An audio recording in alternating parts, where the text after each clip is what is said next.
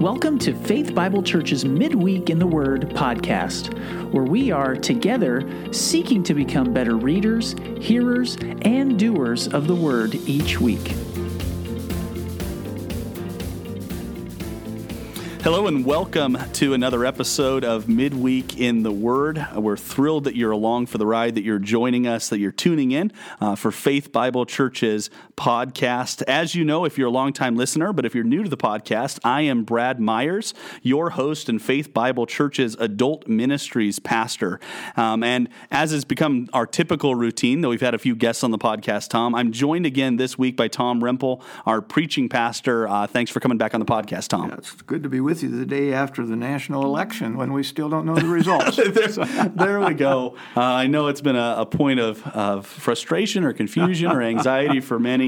I have no idea when we'll actually know the results of the election, but the good news is God will be on his throne regardless of that. There's one leadership role that is not changing. There you go, which is exactly what our sermon series over the course of this year has been coming back to. And Tom, you've highlighted a whole bunch of times God's sovereignty and his hand not only in the affairs of man, but in the political affairs and the world affairs of man. And so in case you're new to the church or you're new to the podcast, this year Tom's been taking us Genesis through Revelation. In a sermon series he's calling Route 66, Snapshots from Genesis to Revelation, How Every Sign Points to Christ. And you've been walking us through the whole Bible. We've been taking a look at the big picture, the big story of Scripture. And this last week you are in John's Gospel talking about the character, the Apostle John, as we've come to know him as a disciple of Christ. So, Tom, we want to ask the three questions that we ask every week on the podcast that you address every week in your sermons,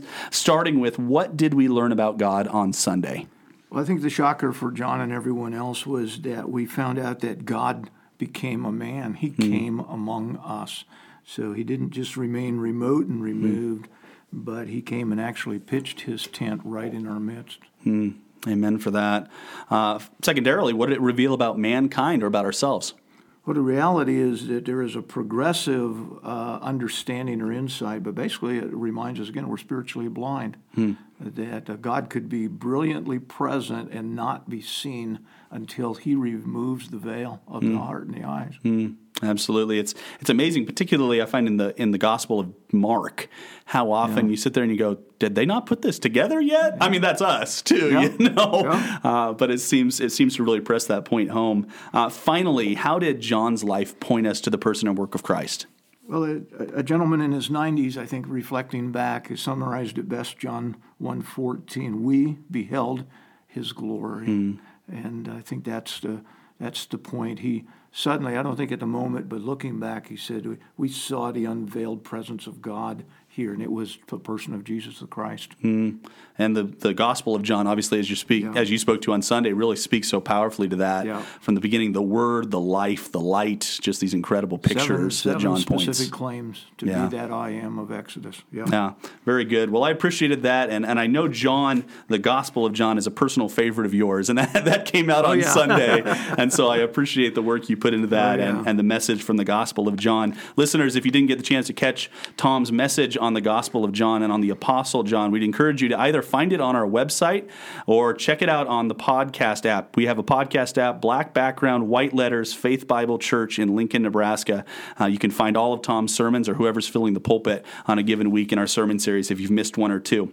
But this week, Tom, on the podcast, on this week's episode, I'd really like to talk about one of the last few genres or literary styles that we find in Scripture. Up to this point on the podcast, listeners, you know we've covered a whole bunch of genres. We've covered genealogies, narrative, law, lament, poetry, wisdom literature, prophetic literature, and even a few weeks ago, the Gospels, as we found ourselves in the New Testament for the first time. But this week on the podcast, I'd like to discuss parables. They're kind of like stories, typically. They're kind of like narrative, but they also have some really unique features, and I want to take some time and I want to talk about them this week on the podcast, Tom. So quick piece of trivia, both for our listeners at home and for both Jared and Tom in the studio here, which I'm not going to let you answer first, Tom, because I have a feeling you might know the answer to this already. But listeners, a question for you. Which is the only of the four Gospels that contains none of Jesus' parables? Think a minute about that. Get your answer in your head. I'm curious. You can figure out any. I'm going to let you guess first, Jared. Which of the 4 Gospels do you think contains none of Jesus' parables? I'm going to go with the Gospel of Thomas. The Gospel of safe answer from our technical coordinator, Jared. He wins a gift card to Runza. There we go. Tom, I expect you probably know the answer. Which Gospel am I talking about here? Well, just preparing even for next year's preaching series. You've got the harmony of the Gospels, but the synoptics, the first 3, Matthew, Mark, and Luke, all are just parables on almost every page. You come to the Gospel of John and you read all 21 chapters and go, not a one. Where are they? Why didn't he use parables? Exactly. And I know that makes it seem like a strange time to bring up parables since you were in the Gospel of John. But as I was looking at the calendar, I'm running out of episodes in 2020, and we really have got to talk about this. So we want to take this week and we want to talk about parables. And Tom, I know many of our listeners are probably familiar with the concept of a parable. They're one of the more common parts of Scripture that are taught on. But I want to still make sure that we're starting off with the basics here. What do we mean by the literary style or the genre of parables? Well, a parable, whether Jesus used it or the Old Testament prophets used it, it was communicating a message by speaking of something with they were very familiar, but from that familiar story, drawing the spiritual implications of it. So it's a communication model that is designed to cause you to think deeply, to slow down, pause, and say, I'm not sure I'm exactly aware of what that means, and so it's a thought provoker. I guess that'd be the question. Much like maybe a well-told illustration in a common sermon or things like that. And like a really good illustration, people oftentimes remember the illustration but don't remember what it illustrates, and often people remembered parables, but they forgot what the parable's meaning was. Yeah, very good. And you've kind of spoken to it already, but you mentioned Old Testament prophets. I was going to ask, are there anywhere other than the Gospels that people need to think about that we find parables? Yeah, you should be alert to the fact that they appear virtually all through the Scriptures, not in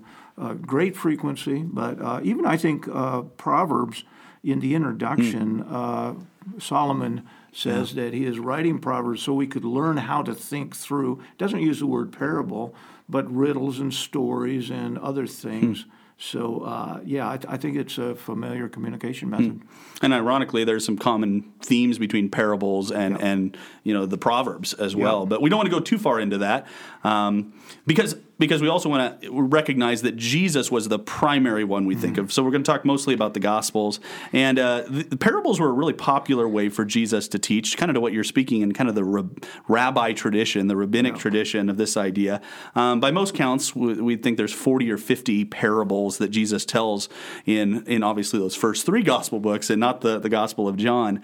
So the natural question to ask then, Tom, is in addition to the fact that Jesus was kind of using a teaching method the Old Testament prophets had used, why does Jesus choose to teach from parables so frequently? Well, I think in the ministry of Jesus, early on, he was receiving great popularity, primarily because of his miracle-working presence, but also as he would teach, people were amazed at the authority that he would teach with. In other words, he didn't always cite this rabbi, that rabbi. He simply spoke like he was the author of the book. Yeah. And people were taken by that. But over time, the reason for their following him was more consumerism. Yeah. And so he begins to use parables to sort out those who are just curious and those who are committed. And it's a dividing line tool in his ministry. So it's fair to say that parables are used kind of in that twofold way. Yeah. It's meant to speak truth into those that have ears to hear, to use Jesus' terminology, but it's also meant to maybe call out the deafness of ears that God hasn't removed the veil from. Yeah, it's, regrettably, it's the high school kid that doesn't come back to youth group anymore because his heart doesn't want to hear the word, and all they ever do is teach the Bible there, so I'm going to go someplace where it's fun. Or the person that comes to church for a while, and after a while they say, everybody around me seems to know what's going on, but I read my Bible, I don't get anything out of it, and it kind of identifies the condition of the heart. So the disciples asked that of Jesus, so why are you using parables? And he says, well, to you it's been given to know, but for others, not so much. Yeah. And you're speaking of a familiar passage that we want to come back to in Matthew 13, where the disciples come to Jesus and say, why are you doing these things? And he explains it a little bit more. But I just want to go off that theme. I know one of the books that I'm going to recommend, we've talked about Fee and Stewart's How to Read the Bible for All It's Worth. And in that chapter they have on parables, they make a really interesting illustration. They say it's a lot like a joke. Where you pick up on the cues and it intentionally leads you round the wrong road, and the punchline is what really makes it funny, the redirect at the end. Well, the irony is a parable is a lot like that, where if you miss the punchline because you don't see what Christ was trying to teach, it's kind of like you miss the joke, and we've all been in that environment before. Well, and just like a really good joke teller, he doesn't set you up by saying, I'm going to tell you a joke. Right. He simply shifts into a parable, and you're halfway through the story before you realize, I don't think I'm following this quite so clearly. And I may be the punchline. I might be that, yeah. In Jesus' several stories. times, several times the parables, a Pharisee suddenly woke up and went, I think we are the object of this I think we're talking about us. But anyway, we don't want to spend too much time on kind of the details here, because the purpose of this episode isn't just to tell us about parables or even that they're important. We have to talk about how we're intended to interpret them, particularly because they're one of the most misunderstood genres of Scripture that we run into. Listeners, you may be thinking, that doesn't make sense. Aren't these short, pretty straightforward stories that are easy to understand? In fact, these are some of the more common stories from Scripture. They're always in children's Bibles. We tell them to our kids. The story of the sower and the Good Samaritan and the prodigal son are familiar stories in most of our children's Bibles. And I think my answer to that would be, well, yes and no. They are and they aren't. They're powerful in their storytelling, but they're also challenging sometimes to interpret. And for instance, let me just give you an example of an interpretation I found on the story of the Good Samaritan, which is probably a familiar story to most of our listeners. This was this author's interpretation of the story of the Good Samaritan. And the Good Samaritan, the man going from Jerusalem to Jericho, was Adam, back from Genesis. Jerusalem is the heavenly city of peace from which Adam fell. Jericho is the moon and thereby signifies Adam's mortality. The robber is the devil and his angels. When they stripped him and beat him, it's a significance of his immortality and them persuading him to sin. When they left him half dead, he still lives physically, but he died spiritually. The priests and the Levites are the priesthood in the Old Testament ministry. The Samaritan is the guardian and therefore Christ. They bandaged his wounds, and that's binding the restraint of sin. The oil was the comfort of good hope. The wine is the exhortation to work with a fervent spirit. The donkey, the flesh of Christ's incarnation. The inn, the church. The next day after the resurrection. The 2 silver coins, the promise of this life and the life to come. And best yet, the innkeeper is Paul in the New Testament. That may sound a little out there to us in our 21st, but it would preach. I'll tell you what, it would be powerful. And unless, listeners, you think this is some random internet search that I happen to come across, that was actually the church father Augustine's interpretation of the Good Samaritan, and it's a well-known interpretation, so you may have seen that one coming. But Tom, this means that we need to spend a little time on observation and interpretation. Parables can be tricky, and they have been even for church fathers in the past. So let's start off by saying, what are some really important rules that we have to understand when we try and understand parables correctly? Well, the first thing is that parables are written for a cause. They are the heart, the spirit of God speaking, and the same rules we used before for coma, context, observation, meaning and application apply. So it's not, what would I like this story to say? But the question is, what did the author intend for the message to be? So we have to bring ourselves back to ask, what did the author intend? And then secondly, when the first hearer heard the story, what did they understand? Yeah. Because they were all told in a different time and culture than we're in today. Yeah, cultural context, literary context, coming back to that C in the coma method as we've talked about. Anything else in addition to that as far as rules? So we have to consider context in the coma method. What else can we apply this way? Well, I think it's slow down is the rule. It just literally, it just takes time. These are short stories that you can memorize quickly, but then you have to chew on them for a long period of time before I think you really begin to comprehend them. So basically, it's be patient. Mm-hmm. Yeah. And I know you mentioned briefly, even in our discussion prior to the conversation, the simplicity of the parables, and that they're not meant to be comprehensive, but they really speak to one specific. They're trying to tell one thing, one story, and if we begin to allegorize them, which we covered on a previous podcast, much like Augustine did here, all of a sudden there's all sorts of stories and there's all sorts of images being conveyed, and that would have been a little foreign to the original hearers I think to understand that. There is one lesson point being made by each story, and we lose the impact if we spread them too thinly. Yeah. So that kind of twofold. Remember the context. Remember to work slowly through the coma method. And secondarily, remember that parables are unique in that they tell one point. Try to figure out what the one point is. How about practical tips when it comes to actually doing this, Tom? How do you begin the process? What do you write down? How do you work it through? The first thing I do is I read it repeatedly and see if I find that thread. The other thing is I look at those that may be cultural bound or historically bound or geographically bound tips, and sometimes I need to go to another resource and find out what's a weed and a tear. Yeah. I've got weeds all over my yard, but I don't know if I have any tears or not. There you go. So those kind of things, you just look for the unfamiliar. Yeah. And try to find a resource that can help you get some light on that. Yeah, that's a good reminder, I think, because a lot of the images, we've talked a little bit about imagery on the podcast previously, but a lot of the images are strange to us, are foreign to our culture. Hopefully the sower is at least for those of us in Nebraska, is a common one, but other ones are a little bit foreign to us at times. But Tom, okay, so we want to begin trying to start applying some of this for our listeners, because given how tricky these can be, I want to walk through an actual parable for our listeners. And you were already speaking to the purpose of parables and what Jesus says from Matthew 13. And listeners, Matthew 13 is kind of the stereotypical section on parables. We get a quick fire succession of a number of parables from Jesus, all kind of moving in one direction with one theme in Matthew 13. So I want to look at, there's both familiar and unfamiliar passages there, but I want to look at a familiar passage, the parable of the sower that we find in Matthew 13, basically 1 through 23, where there's the parable and then there's the explanation of the parable that comes after it. And I'm just going to read the story of the parable, the first few 9 verses, Tom, and then I want to walk through the context, observation, meaning, application, coma method, and give our listeners an example.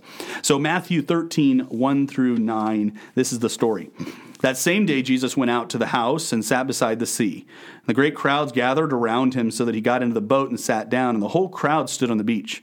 And he told them many things in parables, saying, A sower went out to sow, and as he sowed, some seeds fell along the path, and the birds came and devoured them. Other seeds fell on rocky ground, where they did not have much soil, and immediately they sprang up, since they had no depth of soil. But when the sun rose, they were scorched, and since they had no root, they withered away. Other seeds fell among thorns, and the thorns grew up and choked them. Other seeds fell among good soil and produced grain, some 100-fold, some 60, some 30. He who has ears, let him hear. An appropriate way to wrap that up given our previous conversation. So, Tom, let's walk this through. What is the first thing you would note about the context of this parable that Jesus tells? I think, for me, the first thing I would look at is the book that it's in. And so you just ask the question, so what's unique about Matthew as compared to Mark, Luke, and John? Talked about that a bit on Sunday just briefly. Yep. I think, secondly, where it's found in the book. It's 28 chapters. He begins the parable story in the 13th. So there's a lot of history that's preceded, so what is built up. I would jump into chapter 12 right away and read up, and obviously there's some division coming even right preceding this. There is the clarification that my family is really those who are followers of my heavenly Father, not necessarily my mother and brothers here earthly. So that context helps you go, okay, we're about to make a change here. He's honored his mother, and he will again at the end. But right here, when they expect him to honor his mother, he says, no, you're my brothers and you're my sisters, and we have one Father. So that kind of context. Okay. Then the other is I would go to the 14th chapter and say, what came after this? And, of course, you've got the murder of John the Baptist recorded there, and it begins then to go back to miracles. But suddenly you see it as a hinge. moment, a pivot moment in his story writing. Almost kind of an example of I didn't come to bring peace, but I came to bring division. We see this illustration of who is my true family, and then it comes out in this kind of divisive rejection of John the Baptist, the end of 13, the rejection of Jesus himself at Nazareth. Yeah, I think those are really, really good notes. So context, we know Jesus is speaking to kind of the reality that the gospel he's bringing is going to separate people, is going to call out a unique people that God has prepared for this. Okay, then what do you observe specifically in this parable? Well, in this one, the first thing I notice is that they don't sow the way we do. And, of course, growing up and pastoring in the Platte Valley, the idea that somebody would squander their seed by just throwing it out willy-nilly and hope that it lands someplace. So the first thing I notice is that this is a time and cultural difference. Yeah. I think the second is that there is one sower. I would notice that he is sowing one seed, but it is landing on multiple surfaces. So you begin to see there's the one, but then there's the other. That's really observing the structure of the parable. Yeah. Who is the object and what are they doing to the subjects? And so it's the point of the parable from that observation is going to be carried along by the delineation of the soils, which is familiar. Okay. So we've understood the context. We know he's saying this. We've understood the kind of the framework of the story that he's telling. So then here comes the challenge. How do we interpret those things that we've noted? Well, that's exactly the question disciples ask. So again, part of your familiar territory. Yeah, part of your context is the disciples go, "Say what? Why are you doing that?" And then, what did it mean? As it begins to unpack it. So for the interpretation, I've got to look and say, who is this sower? What is this seed? And what are these soils? So to interpret each of those components together without realizing or without allegorizing, so that you're not saying, well, each of those is a spiritual lesson all its own. The singular sower with the one kind of seed and the multiple soils is leading me to the one lesson that the parable is teaching. And we get kind of a hint here. We cheat on this one because we have a section that's the parable of the sower explained, which we don't get on every parable as we're trying to interpret. So take us through it then. The sower is... I take it here that the sower is, in this case, it is the Lord Jesus who is coming in order to work his field.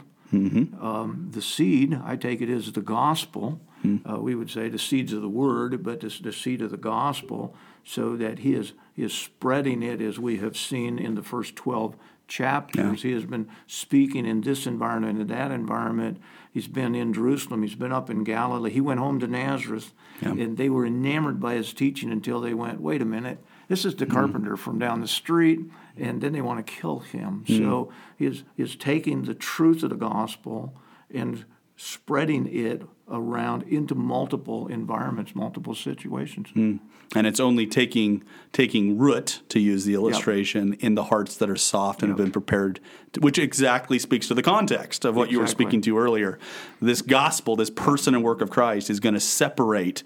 It's going to create this true called out family, and it's going to cause some to reject violently even this call and this commission. I think then the other thing then you say is, oh, wait a minute, what are the influences that have kept it from taking root? So that's, again, I think that's where the message is going, What are the things that choke out? What are the weeds that grow up and choke out this vibrant seed? There's nothing wrong with the seed. And certainly there's nothing wrong with the sower, if in fact the sower is Christ. And the seed is the gospel. So where's the problem? And then you come back, there's something going on in the soil. Well, most of the soil has not been well prepared to receive it. Very good. Which kind of speaks to taking us to the last step. It becomes that punchline here at the end. Okay, you're telling a story. I'm familiar with agriculture. That makes sense. We're all tracking with Jesus' story here. And then all of a sudden we realize this, he who has ears, let him hear, in verse 9. The soil is our hearts, right? So what is the application that we should appropriately draw from this story? Well, I think he gives the application, that is, if you have ears to hear, here. The application is, have you submitted your heart to receive this message? Or it's the condition of your soil, or not to be a soil inspector of others. Right. But it's really like you personally, are you hearing this? And as he will say to the disciples, to you it's been revealed, but the others are not hearing and receiving it. So it's really, the application is very personal. Will you take to heart that this one, the Master has brought the seeds of the gospel truth, and he has offered it to you? Will you receive it or not? And then it's funny because we talked some about the other parables in 13 is kind of driving at this theme. We have a lot of parables, the parable of the weeds and the tares, the parable of the net, these kind of ideas that really speak to what does it cost you, and will everyone receive it the same way? And the answer is they won't. No. They definitely won't. Well, good deal. Hopefully, this is helpful to you listeners. We realize parables are all over in Scripture, and we do hope this discussion together today on this episode is helpful to that point. Let me try to summarize some of what we've talked about here, Tom, a little bit. Is parables are in different places in Scripture, though we tend to think of just Jesus telling them in the New Testament, but he was working from an Old Testament understanding of the way they told stories to communicate impactful truths, which speaks to kind of what we have to remember as we're interpreting them. We got to remember context. We got to remember what was going on then, what was going on for them, what was going on in the book that we find ourselves reading them in Matthew, Mark, or Luke, or even in the Old Testament. What is the message the author is trying to convey? And then keep in mind that the parable is meant to tell one specific point. It's meant to draw a conclusion. It's meant to oftentimes kind of point a finger at the listeners that Jesus is speaking to. So rather than looking to find every little piece and turning it into an allegory that could be applied and, to your point, preach really well, we should be looking for what the point of the passage is. Any final thoughts on the subject of parables before we move on, Tom? Well, I think to spend time in them, that would be my encouragement, rather than run from them. I love parables because I'm a storyteller and a story reader, but give yourself opportunity to let the Spirit of God speak to you from them. Don't shy away from them. And at the same time, be humble. When you draw your conclusion, validate it by others who have read it and understand it. Yeah. Very good. Very good. Well, Tom, we must keep moving forward because this coming Sunday, you've got the Apostle Paul. We're moving away from the disciples, the apostles of Jesus, as we, the first generation to Paul, the replacement apostle kind of idea there. And you're covering Saul, who became Paul. So in preparation, what are you looking forward to teaching on the life of Paul? Well, the exciting thing about Paul, and we laid this out, is all through the Old Testament, we have signs that are pointing to Christ forward. And then with John the Baptist, with Peter, and with John, we have had those who have been contemporary with him pointing to the Christ. And now with Paul, we have one who did not know Christ when he lived on earth, pointing back to him. So I'm excited to see how does God take someone and call him to a radical life redirection on the basis of the Christ who had come and appeared that we'd looked for so long. Very good, very good. What about interpretive questions? Anything you're wrestling with from the life of Paul? Probably with Paul is just we call him the 13th apostle. After they rolled the dice and chose Matthias in Acts chapter 1. So the 12th slot was filled. I'm not going to preach on it Sunday, but the question is he going to be one of those that is honored, when we get to glory or not, or is he actually the 13th? It's mostly as he calls himself one untimely born. So just trying to unpack that a little bit. Very good. Finally, how can we prepare our hearts for this message? Well, for Paul, there was one driving force. He did not look for personal accolades. He didn't look for popularity or whatever. It was get the gospel right. Just be sure the gospel's clear. So I'd say that be prepared to be reminded again the simplicity, but the purity of the gospel.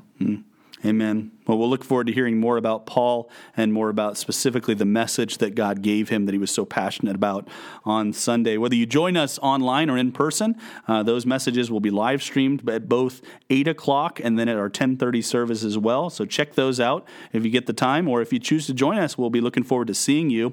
And thanks for joining us this week on the podcast for this week's episode. We hope it was an encouragement.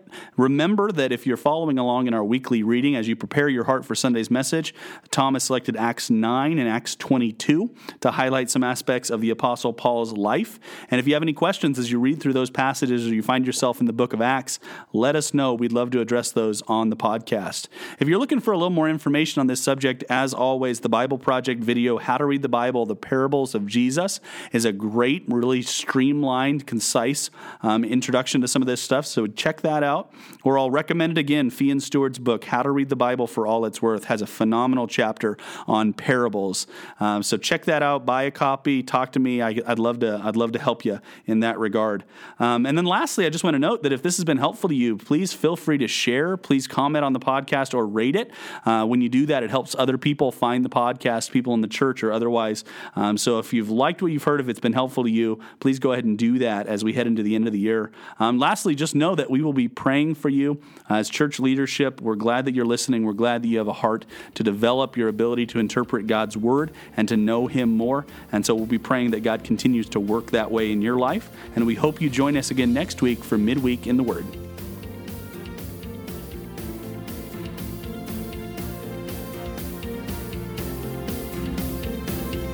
Thanks for listening to this week's podcast. As you're reading this week, be encouraged by the words of the Apostle Paul to Timothy. Do your best to present yourself to God as one approved, a worker who has no need to be ashamed, rightly handling the word of truth.